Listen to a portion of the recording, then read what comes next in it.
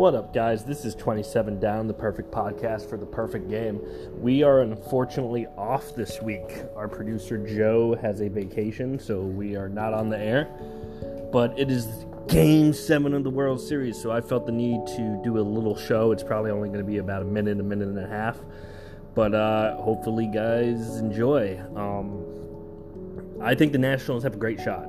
I think they can definitely win this. They got Mad Max on the mound, and I think that resting him, I know it was an injury, but I think resting him is going to be very beneficial. I've said this the entire playoffs that I think Houston has grossly overworked their starting pitchers, but they've had to.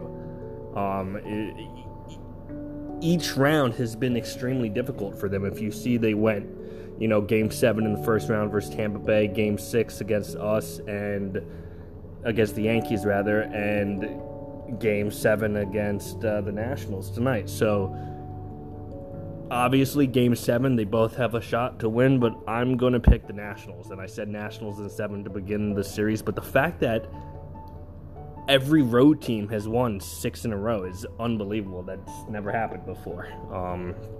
So let's see who wins, and let's go Nationals, and I hope that the Yankees get either Cole or Strasburg this offseason. All right, guys, take care. This is 27 Down, perfect podcast for the perfect game.